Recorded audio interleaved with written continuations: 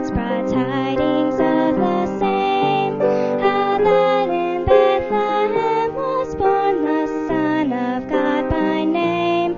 Oh, tidings of comfort and joy, comfort and joy. Oh, tidings of comfort and joy.